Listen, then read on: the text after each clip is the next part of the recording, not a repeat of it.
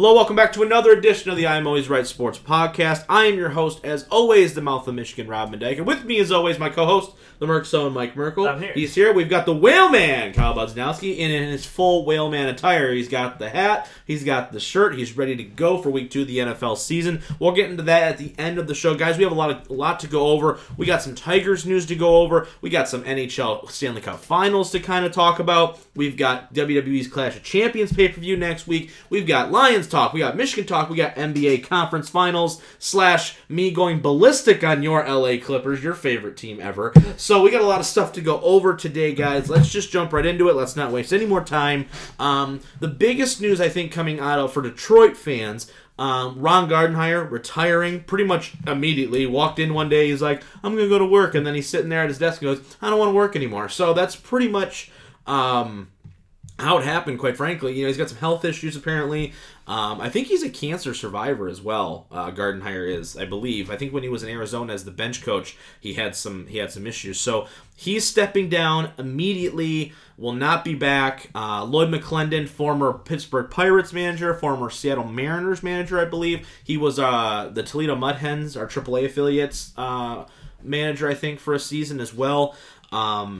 You know, he's stepping in to fill the void for the rest of their run for a, I guess, potential playoff run. Kinda. They're kind of in that wild card mix still. Well, at least they were a couple days ago. And then they were like 2 games out, then they lost 3. It's a whole thing. But Mike, I want to start with you here. Gardenhire, retiring. Did you think that he was going to be brought back anyway? Because I had thought that, honestly, they were actually going to bring him back for another year to kind of see this thing through, to hopefully kind of see a little bit of the fruits of his labor for having to reside over a young, inexperienced, bad baseball team with a bad payroll. Yeah, it's been rough there, so I applaud him for trotting through and sticking it out. Yeah. But with this COVID stuff, the health is definitely more important, and this team's not really they're not there yet. They're not sure. there. No. So it's not like this team had a 40-win season about to make the playoffs, and he was like, "Oh, I can't do it." Now, that would kind of sting for the team. But because you're on the verge, in air quotes, of trying to get to the wild card position, but probably you're not going to get there. Realistically, going to get there. For sure. Then I think he can kind of, it's an easier departure for him. Yeah. Because then the new guy comes in and he's able to take over, work with whatever he has, and then start building his vision. Right. Yeah. Or in the offseason you get a new guy and then right. he builds his vision. I don't want to talk necessarily right now new managers. I know a lot of people were flipping out over the possibility of Don Kelly. Remember Don Kelly to come in and coach? And I don't know how I'd feel about that. I couldn't stand him as a player, so I don't know how I'd take him as a manager. Kyle, same question to you, though. You know, Gardenhire stepping down, this season is kind of a wash anyway, right? Even if they somehow backed into a wild card spot, which I don't think they will. What was your instant reaction to him stepping down? And were you upset? Because I personally like Ron Gardenhire. I think he was the perfect guy to hire for this kind of team, a young up and coming team that needed a veteran guy. A longtime guy in baseball who teaches solid fundamentals, who is just a good coach, right? And a good guy, a leader of men kind of thing. And I think he really fit that bill in every aspect. So what were your thoughts when you saw him stepping down? And, where do you think the Tigers go from here? Oh, well, when I first saw that he was going to be stepping down, I kind of thought of it as trying to be in his shoe, a personal perspective. Obviously you try to coach this team, didn't go as he thought. I guess they were pretty bad, and they're still pretty bad. I think he knew going in, he's like, we're going to be bad for a while, but I think he didn't really have a time frame necessarily either. Yeah, so I mean, and I think just personally with all the Corona stuff, with how this team is kind of trending, I feel like this is just kind of, you could either kept on going, but I feel like if you would have kept on going, you kind of would have to take the long route. Yeah. And then I think it's better to leave now than keep the long route. For sure. For him, at least personally, with AIDS and Corona. And with the team now, I mean, I don't know what they're going to do with their intern coach. Lloyd McClendon, yep. I don't know where that's going to go. I think they're just going to probably finish the season. Yeah, I mean, so I'm just going to kind of watch how the season goes and then kind of be able to react from there. Right, and that's the one thing I will caution Tigers fans about when it comes to hiring a guy maybe who doesn't have a ton of managerial experience, where this team is at right now, you have a lot of young pieces that you are really going to be counting on for the next couple of years. We've seen a track record over the last couple seasons where guys get kind of brought out of nowhere to be the manager. You look at the Yankees, you look at Boston, you look at some of these teams where like all of a sudden like, okay, Alex Cora, he's the bench coach. He's never been a manager for. Oh, now they're winning the World Series. But those teams were a little bit more ready-made to go. This team is not ready-made to win yet by any stretch of the imagination. So I don't necessarily know if a young up-and-coming guy would be maybe the right decision right away until maybe you're ready to get that hump. You already tried it once with Brad Ausmus with a team that you thought was ready to win, and it was an epic disaster. So I think maybe leaning towards more of a skill set of, I've been there, I've done that, I know how to get a team that is up-and-coming and get them up into a potential place where they're contention, which I think why Gardenhire was brought in the first place. But you're not ready to win yet, so I don't necessarily know if getting a manager who is quote-unquote a young up-and-comer who people like a lot wouldn't necessarily be the right decision here. But I guess we'll find out. Mike, let's jump right in here to the Stanley Cup playoffs next, actually. Let's go to there real quick. We haven't done a ton of hockey talk. We did a little bit when the Wings got, stiffed in the draft. With the COVID stuff, honestly, we got a really big influx of sports all at the same time. So I do feel like we have neglected the NHL a little bit. That's our bad. But we have the Stanley Cup Stanley Cup Finals. We got the Dallas Stars and Tampa Bay Lightning going at it. If there is anything to tie to the Red Wings here, just real quick before we kind of go through our predictions, Dallas is currently up 1-0, right? They won 4-1 yesterday. Yes. If you are a Red Wings fan and looking at what Steve Yzerman could potentially do, now it's been a couple years since he was in Tampa, but this team being in the finals, right, it gives you a little glimmer of hope that this is hopefully where you could wind up being, right? It's like, given enough time, Yzerman has proven that he can build a roster who's ready to compete and get there get there successfully and get there, and be in contention for a long period of time like Tampa has, right? So that if you have one thing to be somewhat hopeful about with this team, considering right now there's not a lot to be hopeful about, that is it. So with that though, Mike, who do you have in this Stanley Cup Finals? I was rooting for Vegas low key because I always just think it's funny when a new team on the block just like I'm gonna go for Seattle next year. Oh, I'm gonna be a big Seattle Kraken fan just because. So who do you got in this matchup, knowing already that Dallas is up 1-0? I'm still gonna take Tampa Bay Lightning to win the series in 6 games. 6 games against Dallas. Yeah, I like. What's funny is I'm gonna be honest with you. I can't name any players on Dallas, but the one guy that always sticks out to me for Tampa is Kucherov. Because I remember when they played Tampa, when the Wings played Tampa like 3 years in a row. He just destroyed us every freaking year. Is Tyler Johnson still on this team too? Yes. Is he? Yeah. See that him too. They would just absolutely, beat the living dog crap out of us for whatever reason. That line would just absolutely ridiculousness. But who is the main contributors for Dallas right now that we should be able to look out for? So they have let's see what his name is here. I'm pulling up on ESPN right now. ESPN, right? Kyle, while Mike's doing that, who do you got in this finals, between Dallas and Tampa? This is the first time we've seen Dallas in a marquee spot like this in quite a while. Well, I haven't paid 1 ounce of attention to NHL or what's been going on. I was kind of a Vegas fan for a little bit when they started off and had that run. Yeah. But I'm just taking off these 2 teams. I'm probably going to go with Tampa Bay just because I went to a Tampa Bay versus Detroit game in Tampa Bay a few years ago. And ever since then, He's like, I'm just a savant. Yeah, so ever since then, I just kind of there you go. It just ties in together. So I'm just gonna go with that. Yeah. There you go. So their leading point getter is Tyler Seguin. Okay. He's their center. He's got 50 points, 17 goals, and 33 assists. There we go. So he'd be the guy to look out for if you're going to be watching somebody. Sure. But obviously, Kucherov, who you brought up, has 33 goals and 52 assists. So if someone's going to kind of go out on a whim to really lead his team, I think he's going to be a big reason. I've also enjoyed the way Tampa plays, too. They play so fast. They have great puck control. They're explosive. It's just one of those things to where, obviously it's a little bit of our ignorance of not knowing necessarily how well, Dallas obviously is a very good team, right? Well, Dallas plays the bend but don't break style of play where they'll let you get in as long as We they have go a back, top tier goalie down Right. there. So as long as you're not scoring, you can stay in here as For long sure. as you want, and then For make sure. the mistake to go on the attack. But Right. that's how they do. And Tampa Bay likes to be on the attack, obviously. Yes. So I think those minutes where you're on the attack, they average 3.57 goals per game. So if they can get up to that number, 3 to 4 goals, I think Right. that's how they can Yeah, win. right. There, that's kind of your threshold there for Yeah. sure. Obviously, we'll kind of be paying attention a little bit there as we get to closer to the draft and all that good stuff as far as your Red Wings are concerned. All right, let's talk Clash of Champions now here for WWE. This is one of the few cards I actually somewhat enjoy. Not this specific card, maybe, but like Clash of Champions, the Vengeance Night of Champions things that they used to do. I really enjoy.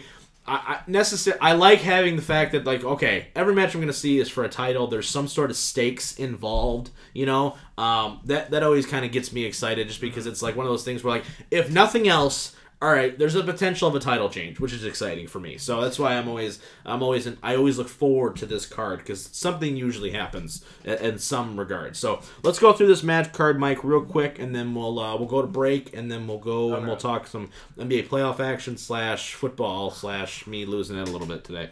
Okay, cool. I'm trying to figure this first one out. So we're gonna go to a different one because I don't know what's going on. Okay. I don't watch every single week because I miss it. Well, there's so much wrestling. How can you? Honestly? So I have to figure this out. Yeah. So we're gonna start. Ready? So Yeah. Kyle, this one's for you. This first one. So we got Cesaro and Shinsuke Nakamura, who are the champions. SmackDown Tag Team Champions. Defending against the Lucha House Party of Kalisto, Grand Metalik, and or Lindsay Dorado. Who do you have and why?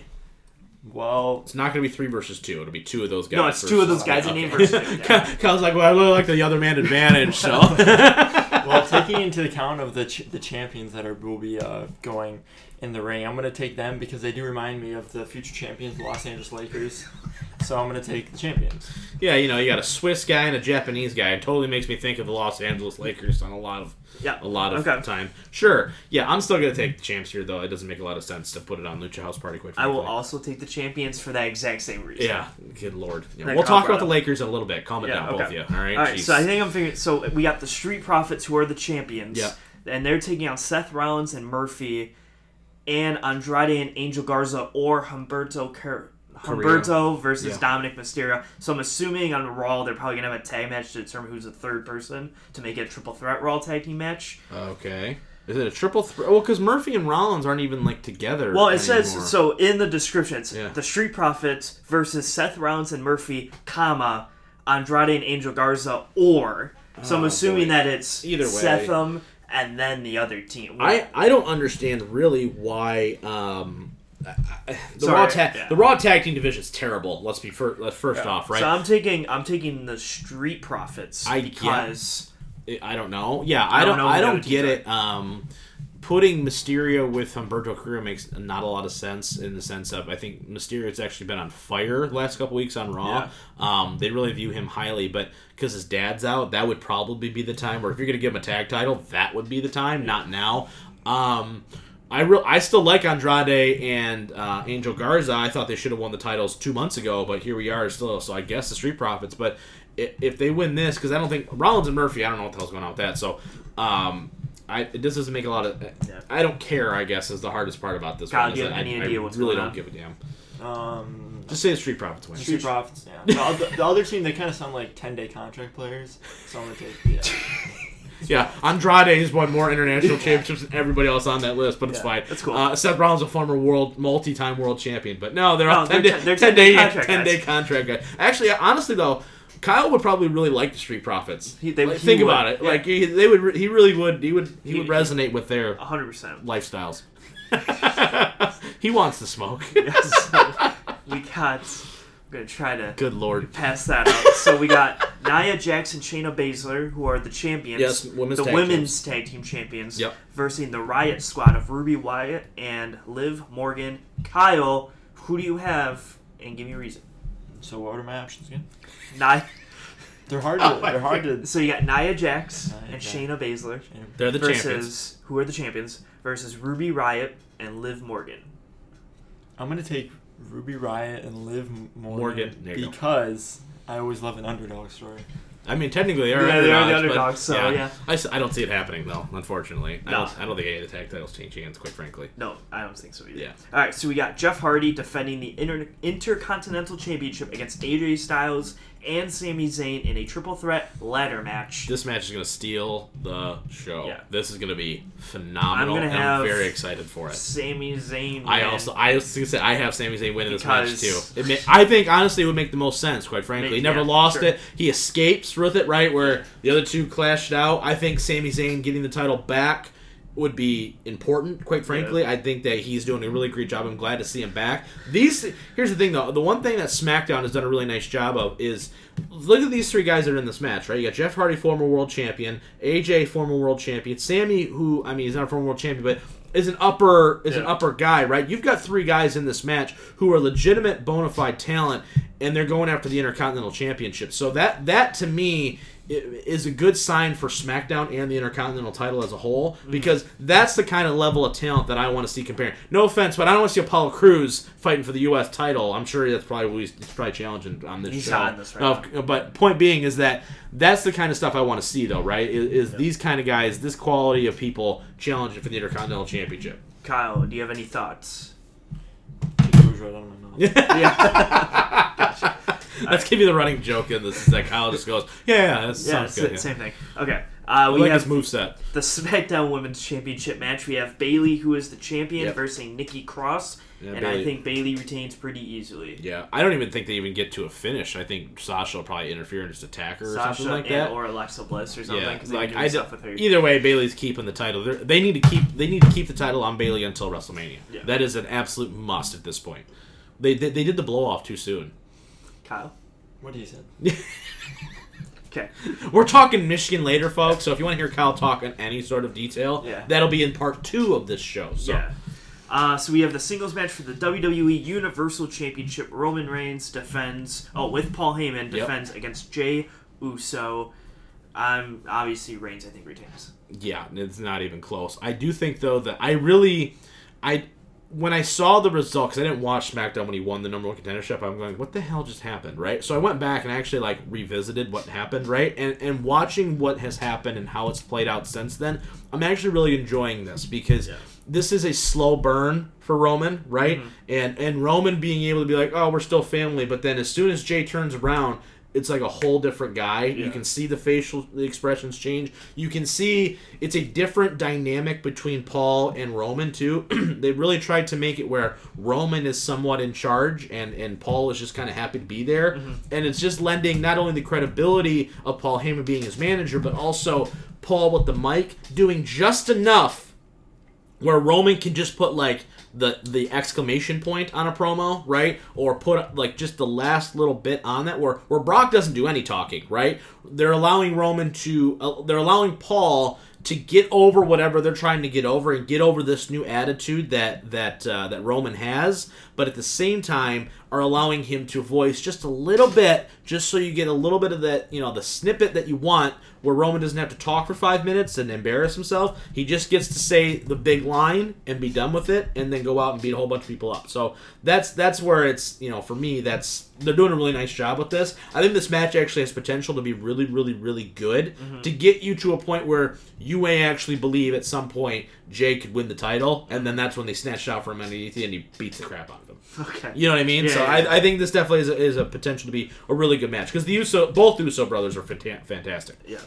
And then our main event, probably for the evening, I'm going to openly assume, is Randy Orton taking on the champion Drew McIntyre for the WWE Championship in an ambulance match. Yeah, I didn't know why it's an ambulance match. So I'm assuming then that Orton wins this because then Drew doesn't have to take a pinfall. I always when I look at stipulations like this, that's the first thing I go to is who are they trying to protect when they don't have to necessarily lose like that. You know what I mean? Because I do think that if you lose by pinfall or submission, it is much more of a detriment to you, quote unquote, is if you lose in something like this, like a stipulation like this, right? Like if I lose to you in a ladder match, right? It's like, okay, yeah, you got up there faster, but you didn't pin me, right? You didn't beat me, so there's room for interpretation there. I think Orton gets it. I don't think Orton can lose 3 pay-per-views in a row. It makes no sense for him to do that. Yeah. And I think they've given it enough time now where it's like, okay, let's go with it. There's no U.S. title match announced yet for this? Not yet. It goes to show you how important the U.S. title match is. Good Lord. So why is there a reason why it's an ambulance match, though, and not any other match? No, because remember, McIntyre got his head kicked off by Orton a couple weeks ago. Remember that? And that whole he thing. Came out in an ambulance. Yes, that's the whole thing. Well, remember, he got taken away in an ambulance, blah, blah, blah, whatever. They're trying to put Keith Lee in this mix somehow too, and it doesn't make any sense. It doesn't fit right. What if they have a triple threat ambulance match? No, that would be terrible. No, get Keith Lee out of here. All right, seriously. I don't care what they did to him. I don't care. It's whatever. Okay. Meh. That's what I have to say. Gotcha. We're on the Matt train. Yeah, exactly. Is that it? Is that the last match? Yeah, that was the match. That was the last match. All right, so, I'm looking forward to this show, though. There's a lot of potential on this card. I'm sure the U.S. title match is just going to wind up being like Bobby Lashley versus Apollo Crews again, and probably make me want to hurt myself. God forbid they put anybody else in that spot. Literally anybody else. But let's just assume that that's the match. I'm assuming Bobby retains then, too. It doesn't make a whole lot of sense. Real quick, I do want to ask you, though, with this whole retribution angle that has just been dying a slow death, right? Is there any salvaging this thing at this point? Would it help at all if there's like somebody specific in this? Because right now they keep doing like certain people that you can tell very vividly who they are, right? Like you've seen Mia Yim has been one, Dijakovic, you know what I mean? So I think Mojo Rawley was in at one point. Like, is there any saving that faction at all? Like, if like all of a sudden Ciampa's a part of it, and you're like, oh, okay, cool. Or like if somebody of note, is there anything you can do? I'm throwing my laptop everywhere. Yeah, you're just angry. Is there anything or anybody that they could do to really like get this thing over? Because I got excited for it originally. I was like, all right, new faction. I'm a big fan of factions, and it's just been a total disaster. I'm gonna say no. Yeah. But I do think if anyone could pull it off at this point, even though how awful it is, Ciampa would be probably one of the few people that could pull it off for me. But probably not. No. Because even if it was like, if it was like the aces and eights of like TNA where like he's the only one unveiled and he's like, I got my minions, or it's like a Dark Order thing where like know only like one person's face and the other one are all masked people or whatever, I'd still be like, it's cool, you just have minions. Like, I'm not like, it's not really a thing. You're focused on elevating one person instead of 4 or 5. If you unmasked everybody, it was like Ciampa, Dijakovic, Gargano, and whoever, I'm like, okay, I can get behind that. But if it's going to be one person with people, I'm like, no. Yeah, it's going to be interesting. I'm interested to see when they actually finally like do the reveal. If they ever reveal it. I'm waiting for them just to stop bringing it up altogether. It's just like not a thing anymore. It's never a thing anymore. It's just like, shh, don't talk about it. It's fine. It's going to be interesting for sure. So, all right, that's going to be it for part 1. In part 2 of this week's show, we're going to talk Clippers, unfortunately, and we're going to talk a little bit of the Western Conference Finals. We did the Eastern Conference last week. We'll talk a little bit of the West and predict our NBA Finals matchup, and then we're going to talk some Michigan football. We're going to talk some Lions football. This is part 2 of the show is where Rob gets upset. So if you want to see that happen, stay tuned. Stay tuned for part 2. Hey guys, the Mouth of Michigan, Rob Mendyka here. Just reminding you that episode 100 is right around the corner. Myself, the Merc and the Whaleman, we are all extremely excited about it. We appreciate all the support that you've given us over the first 99 episodes. Episode 100 is definitely going to be one that you will remember forever. Thank you so much once again for all the support, and we'll see you for part 2 of this week's episode. And welcome back to part 2 of this week's episode 95-ish. We're right around the corner there from episode 100. Really excited for that. Let's just jump right in here, though. We got a lot of stuff to go over here in part 2. This may be a 3-parter depending on time constraints. Let's jump right into the let's talk NBA playoffs here a little bit. Let's start. All right. With what happened, all right? Me and Mike come on the show last week. Kyle, being a slacker, wasn't here, so he's dead to me for this part of the show. No, but we go on the show. It was actually funny. I was 100% wrong. I know, yeah, right? You text me like, wow, and we're like, I know. We're wrong, but we're never like swing and a miss hard. Yeah. Like, we go into this thinking, all right, they're up 3-1. There's no way they lose 3 in a row, right? Even if they go to Game 7, it's fine. They'll close it out, and we're on our way, right? And they absolute choke and poop themselves on national television. So, there's a couple things I need to get off my chest here before we continue to go here. Number 1, okay, I do not want to hear until probably LeBron James retires. Now, I want to preface this by saying, once again, I don't like LeBron James. I respect him as a player. I think he's the best player in the world, but I don't necessarily root for him to win. However, the fact that we have been waiting for this matchup between the Clippers and Lakers the entire year, and we don't even get to see it because the Clippers are so bad in clutch moments with your two prime players, and they put up a total of 27 points between the two of them. I think Kawhi had 14 points in that entire game. 24. 24. Sorry. Total. And Paul George had 6 probably because he's total ass. I mean, I'm so infuriated by this notion that anybody is trying to make excuses for this team. You were stacked from the first guy out the bench all the way to the last guy, and you can't beat Denver. You barely got past whatchamacallit. What was the team before this that they played? Who they played before this?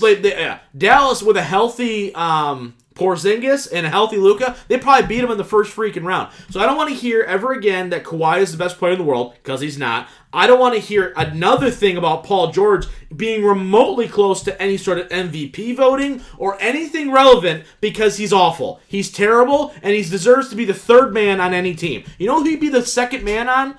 Not even the Detroit Pistons, because you could say Blake Griffin and Derrick Rose are better, more clutch players than Paul George has, especially in the playoffs. Look at the Limbers last year. Blake Griffin was going off against the Bucks last year. Paul George is a complete waste of space on that team. Third of all, Doc Rivers should be fired. You hired a guy thinking because he won a championship in Boston that he was going to take this team and he was going to put them on the pedestal and they were going to be instead of the other LA team. And yet they've done nothing besides disappoint for like the past, 8 years. How long has he been there? He's been there a while, right? I mean, he's been there almost a decade. He was a bad general manager. He then traded away all of his best players. And then you think, okay, finally he signs Kawhi. He signs Paul George. You got Pat Beverly. You got all these guys. They're going to go all the way, and they're going to face the Lakers in the Western Conference Finals and give them a fight. And yet they can't get past Denver. It's an absolute ridiculous notion for anybody to say that anybody in this league besides LeBron James is the best player in this league. Which brings me to my second point. Why is Giannis still getting the MVP? Like, could anybody change that, or were the votes already in?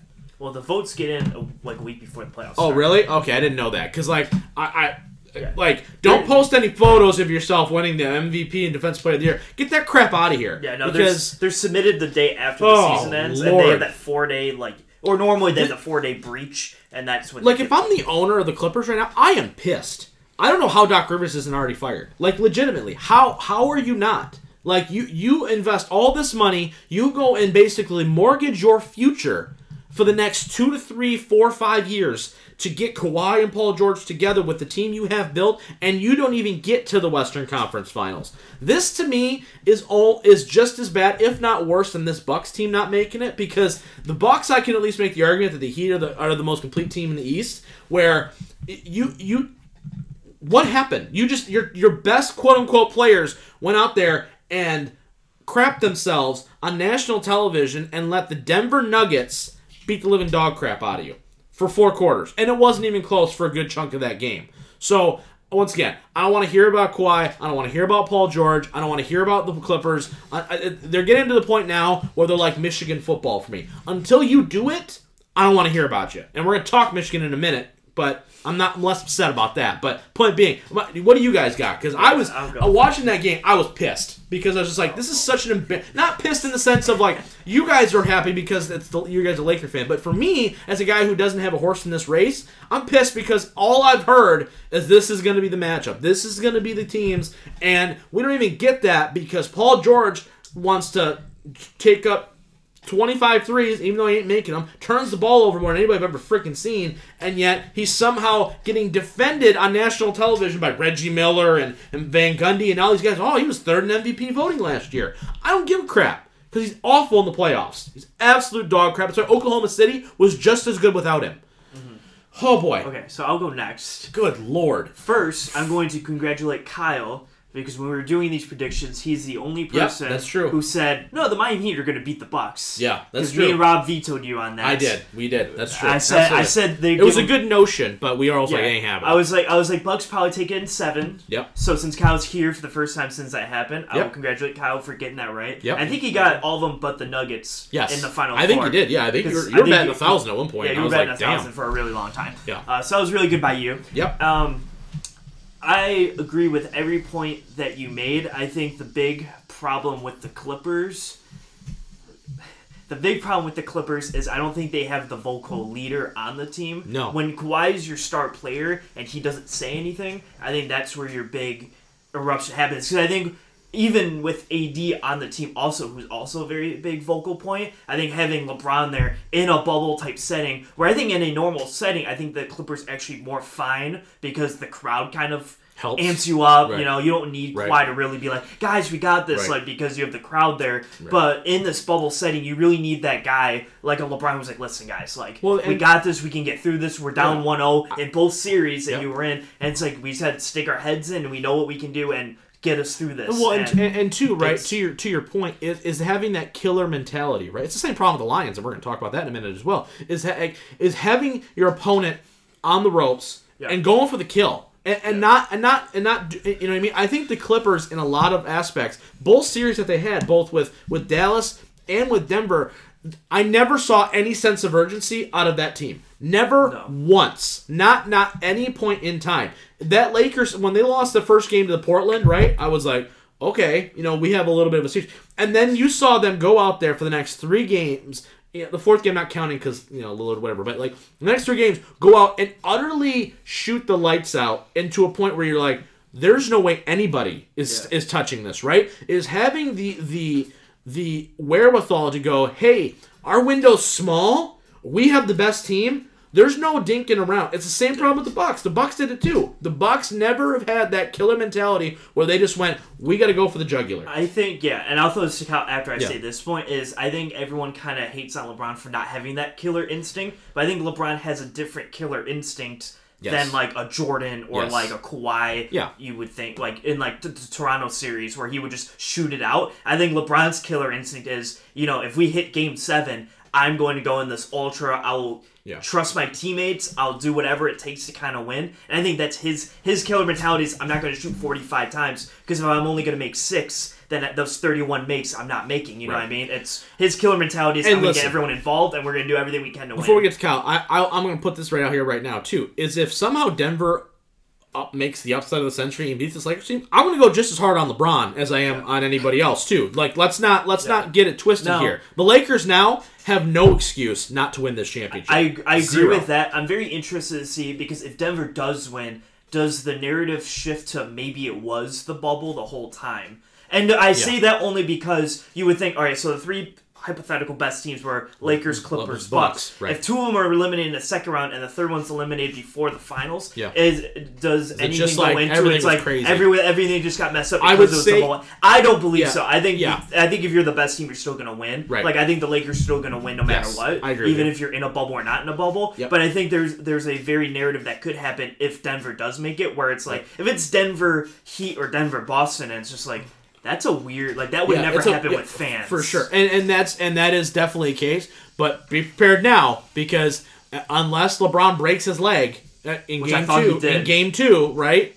And honestly, and I'm not even going to necessarily blame LeBron, but I will blame the Lakers team because you have a very good basketball team on the court there. So be prepared. I'm not saying it's going to happen, but if it does, if you're a Lakers fan, you're like, see, you're talking respect about my team. They get upset too. I'm just going to go just as hard. Your point now, Kyle. Talk to me about this Clippers team. What do you got? Like, what was your instant reaction? Because mine was blind rage at the fact that all we've been talking about is this series, and I don't even get to see it now because of 2 guys who just went. And then they have the gall. Sorry, I don't want to. I'll get to you in a second. The gall to go out and say, "Well, we never came out and said this was a make or break season." How dare you go out and say that? How dare you? At least. When the Heat did that and they said, we're going to win 7, and then they got their ass kicked by Dallas, they at least went, you know what? Yeah, we look like idiots, and they look like a fool with their pants down. Don't you dare come out and tell me, this isn't a make or break here. What was it then? Holy mother of Lord. All right, continue. Go ahead. All right, so I'm going to go through a couple points here. First, I'm going to start with Doc Rivers, how he should just be fired. Because I immediately, as you're off the court, if I'm Steve Ballmer, you're fired. I don't even want to hear the excuse. You're fired. Because in the last 7 seasons, 5 of those seasons, they've been up in a playoff series and they've lost a series. Yep. And that's like astonishing to me. Yep. Because with like they've never made it out of the second round. Yeah. With Doc Rivers. Yeah.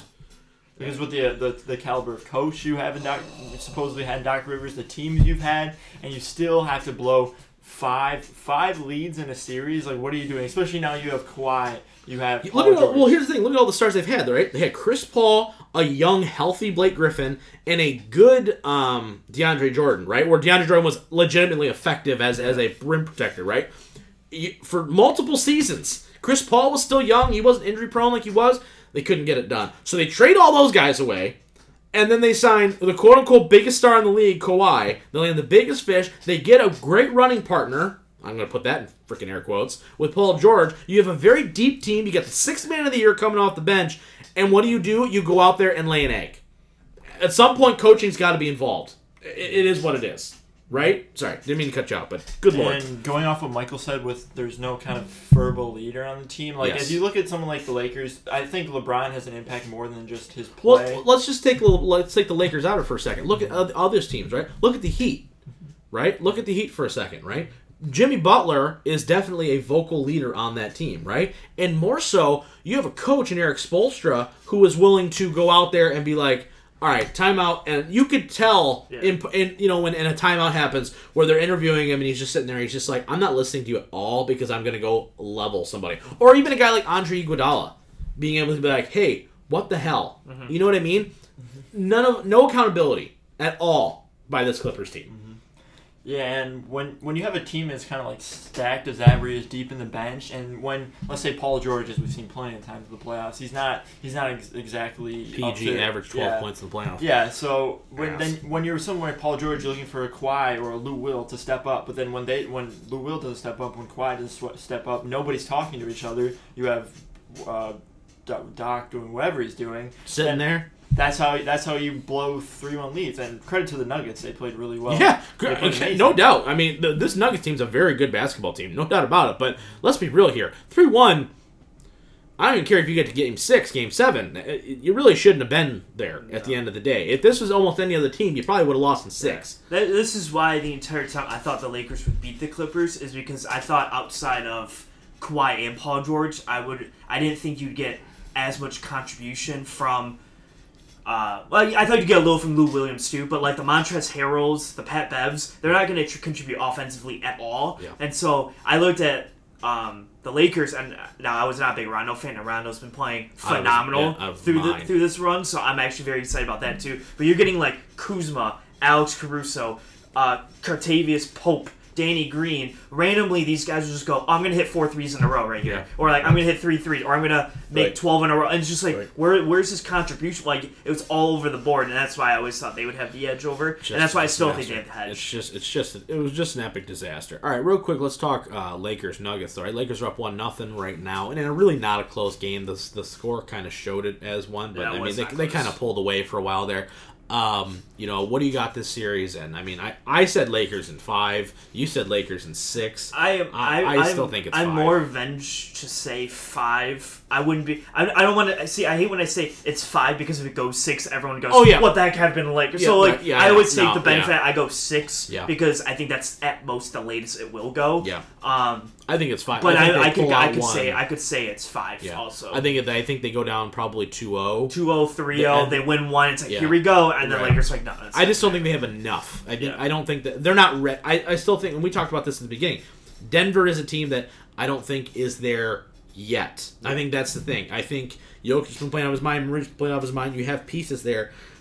But do you have enough pieces? And do you have that one guy outside of your big stars to go out there and have a game where you have his 15 points, right? They don't have that guy. Rondo right now is, when Rondo puts up 15, you're like, the Lakers are going to win this game. Yeah. Just because of that, when right? He had Kuzma right, exactly. And then you're just like, well, dude, like, even if, okay, LeBron's going to have his 25, AD's going to have his 25, okay, cool. But now these other 3 guys have 60 together. Between the two, you're like, well, shit, who do we got? Well, who do you got and how many games?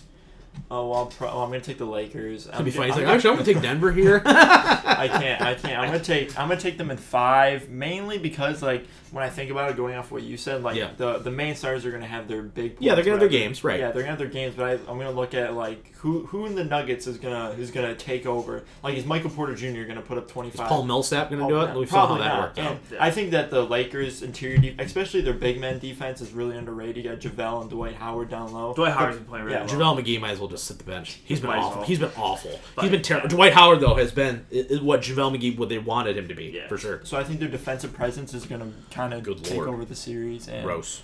and it's going to just take them to the finals. Yeah.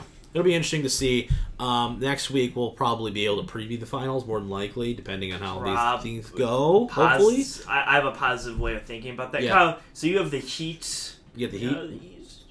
Yeah. Okay, 'cause I do too. Yeah, I do Yeah. too. Honestly, I want to see the Heat because I think Boston will choke in that. No offense. I think the I don't Lakers think would Jason Tatum's there. I think the Lakers going to sweep if it's Boston, so Yeah. I want the Heat there to make it like 5 or 6. Yeah, because I think the Heat team, that's the only team right now. I think Boston, while they have, I think maybe a deeper bench, I think they have more pieces that you could point to and go, that guy could go off. This They guy go off. have way more average players, but the top half of the Heat are just so. Well, not that. I'm looking at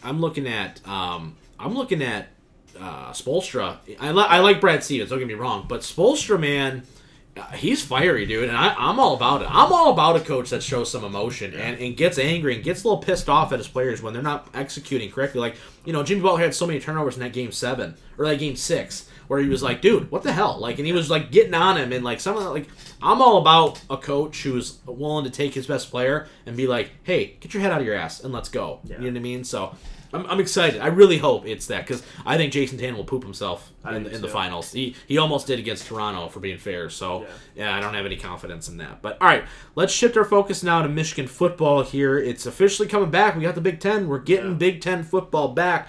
Kyle's excited. It's this is his part of the show where he gets to drive. Talk to me, Kyle, about Joe Milton. He wins the quarterback battle. McCaffrey transfers out. This once again goes to my point why you should have started McCaffrey last year to see what you had, because we all know what Shea Patterson was, dog crap. So Joe Milton, what's he about? What am I going to see out of this Michigan offense this year? So this year, Michigan offense, you do not have a Look at that returning. confidence. Look at that confidence. He sets up. Yeah, He gets you all do excited. not have a returning Nico Collins. You do have a Jalen Mayfield coming back though, so that's pretty good. But you do have to replace. Sure. You do have to replace 4 other starting O-linemen, so I don't know how they're going to do that and how that's going to work out. But with Joe Milton, I think you're going to find, as we talked about earlier, a Cam Newton-esque. That's what you're looking for, a Cam Newton-esque player. He's got the height, he's got the weight, and he can, as from what I've seen, he knows when to throw it and when to run it, if you know what I mean. He knows when it's a good decision to leave the pocket, but he likes staying in the pocket. You're such an asshole, I swear to God. Hold on. No, I do want to say this, though, because I think you make a good point there, though. We haven't seen him play, right? That's number one, right? So that's nerve-wracking. Before we get to your point, Mike, I do want to say this. If Michigan can get to a point where Ohio State is with their quarterbacks, and this is what I mean by this, and this has been a criticism we've had on Ohio State quarterbacks, which is why I think some of their translation to the NFL has been difficult, because Ohio State's offense is very much one read and then go. Mm-hmm. You know what I mean? Now, they've had the speed where it's like, well, maybe they only need to make one read and they're open, right? Mm-hmm. But what we saw let's go all the way back to like the Lloyd Carr's days with Troy Smith, right? And those kind of guys where, okay, read, slant's not there, deep route's not there, I'm gone, right? Haskins was really the first guy, but even that, let's hand off to Dobbins 12 times. But so Justin Fields, right? Similar thing, right? Reed, okay, he's got the versatility to leave and go, right? So if they can get Joe to that point, which is basically what Auburn did with Cam, where it was, hey, we got anything open downfield? One Mississippi, 2 Mississippi, 3 Mississippi. Okay, I'm taking it and I'm off and running, right? So I do expect a lot of that to be the case for them, and I think that will be the biggest source of success for Milton is if they can get him into that kind of scenario. What were you going to say? No, so here's my question I have with this optimism Kyle has. You're such a jerk. Well, because I'm not very optimistic. But I think it's more the schedule layout than we're going to go over that in a second too, for sure. What's the receiving core look like? Like the starting 3? Because Black's gone. Yeah, because Tyreek Black's gone. You said Nico Collins isn't returning, even though last I heard he was like. Well, they can't. Like him and Ambry Thomas are the ones who opted out, but they still have a chance. They can opt back in because their right tackle just opted back in. Right? Yeah. I think there's a deadline. I don't know for sure when that is, but they can. TikTok. Yeah. But no. So assuming Nico Collins isn't back and you lose Tyreek Black, Donovan Peoples is gone in the draft or whatever. So you lost who do your 3 or 4 whatever that you're So what you're expecting to start is you're gonna have Ronnie Bell starting as your main receiver. You're gonna have Giles Jackson in the slot, and then Cornelius Johnson, who didn't play much. You have AJ Henning, I think his name is. I don't know. He's kind of their top tier freshman that's coming in this year.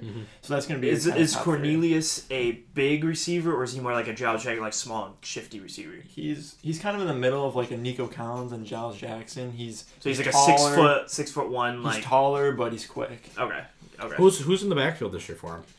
You're going to have Charbonnet and Haskins. Those are your two. You kind of saw them both play together. And then you have Chris Evans coming back. Oh, yeah. I was going to ask you about Chris Evans because I didn't know if he was actually officially back or not. Now, this defense, how is this look? So how many people did we lost, like 4 or 5 in the draft last year or something? So what's the defense looking like? So obviously, I think their biggest loss will be Ambry Thomas. I think he was their one corner who actually had experience, and there's a lot of freshmen who are coming in, a lot of guys who haven't as much experience. You got Dax Hill in the safety. He's had a good amount of experience for how young he was last year. You got Josh Ross and Cam McGrone coming back. We saw kind of Cam McGrone emerge after Josh Ross got hurt last year, so they'll be kind of a linebacking duo to watch for. Linebacker. And on the D line, you have Hutchinson, you have Kwity Paye who decided to come back this year. And then for the D line, you have Donovan Jeter, he's going to be a senior. And other than that, you had Chris Hinton, who was a freshman last year. There's got to be a Glasgow somewhere, right? Yeah, there's not a Glasgow on this team anymore? 12, 15 years later. Okay, so what would you, on a scale of like 1 to 10, 10 being like the greatest thing since sliced bread, 1 being like god awful, what would you rank the defense? Yeah, what would you rank the defense? The defense, I'd probably how it looks before the season started. I'd probably rate it a 6. Because I'm gonna ask you like 4 games in, and if it changes. Just because I don't know how they're gonna run this defense with the people they lost. Yeah. And so I'm just gonna say 6 for now, but it could be better. Offense. On potential, because you don't know anything, really. Right. You don't know how the quarterback plays. And honestly, sometimes, that may be okay. Like, especially right now, we went into last year thinking, we know what this Michigan offense is going to somewhat look like, right? I know they got Josh Gaddis, whatever, right? But, you knew what Shea Patterson was, and it wasn't great. Yeah. So it's like, at least now, which was my point last year, was because you don't know what you have, throw him out there. And this is the perfect time to throw Milton out there. Because if he plays just okay, plays good, not great, right? He ain't going to leave, number one. Yeah. So he's going to come out next year, right? We got a senior quarterback, been in the system for now 2 years. Let's go. You know what I mean? And you've got a potential guy. But sorry, let's cut you off. What do you think the number is on that? I'm going to say 6 as well. I probably would go 7, but because who they're gonna have to play to start the season. Yeah, that's also. I think it's gonna be a big determining factor for sure. If they can either overcome that, and kind of build on that, or kind of fall apart after week 1 playing. For sure. Minnesota. Yeah. So I mean, let's look at the schedule just a little bit here. They open up with Minnesota, and then they're at Minnesota, right? And then they're home against Michigan State, right? Those are the first 2 games, right? You got it ready? No, not really. But okay, can you pull that up for me real fast? Yeah. But looking at these first 2 games, right, I think that's going to be a pivotal part of your season to know what the hell this team is going to look like. Yeah. Minnesota's coming off a really good year last year. They were a team when before this whole COVID thing hit, we looked at it as that's a trap game for Michigan in a lot of aspects, right? Going in thinking you probably could win that game, but you could just as viably lose it as well. Oh, yeah. I think Michigan State you're still going to beat because as many questions as Michigan has, you have just as many, if not more. I don't even know. Who's the quarterback for Michigan State right now? Rocky Lombardi. Is it still? Really? Oh, jeez. So, you got a new... Well, not only that, new coach, new systems. Yeah. Stuff's going to take some time, right? It is what it is. You still have a lot of the D'Antonio leftovers there. So, there's going to be some issues there. You got the schedule pulled up? Yeah. Okay, give me the schedule here real quick. Yeah. So, we already talked about Minnesota and Michigan State. Yeah. Week 3, you have at Indiana. Okay. Week 4, at home against Wisconsin. Okay. And then you got Rutgers after that. Rutgers. And then you got home Penn State. And then at Maryland. No, at home. No, at home against Maryland, I think. And then is it at or home? You got. No, you said at home. It's at home. These both are at home, I think. Unless you're not. Yeah, because you're home against Michigan State. So if you're at the bottom, they're at home. Yeah. So these are both the bottom. So you're at home against Maryland, and then away against Ohio State. Good Lord. All right. So So I mean, look at this game. I mean, Minnesota, Maryland, Penn State, Wisconsin, Ohio State, and I'll throw Michigan State in there just as a respect thing because it's a rivalry. I mean, those are 6 games that theoretically could all be toss-ups. Yeah. Like, I think you beat Indiana. I think obviously you beat Rutgers, but this is not an easy schedule by any stretch of the imagination, right? And I don't think that this is going to come down to necessarily a beat Ohio State thing. But at the same time, if you are Michigan and you are not in the national championship contention like Ohio State, Clemson, some of these other teams are, this is perfect because you're going to see exactly what you have out of everybody real quick, right? So you're going to know if Joe Milton is going to be the guy or if he's just going to be a guy. You're going to know that within the first 4 weeks of the season, like Mike said. So if you're a Michigan fan, I would be tentatively excited because, once again, you're getting a new guy under center. This team is going to go as Joe Milton goes. Let's be real, right? We haven't had a solid quarterback since Chad Henne, really. So until we see better quarterback play, Michigan will always be stuck in this sort of rut, right? Joe Milton comes out, sets the world on fire, we got a team, right? And we're rolling, and that's going to be the big thing. Real quick, as we end this show, we only got a couple minutes here. I don't really want to go to part 3. I don't got the energy or the time or the want to do this right quick.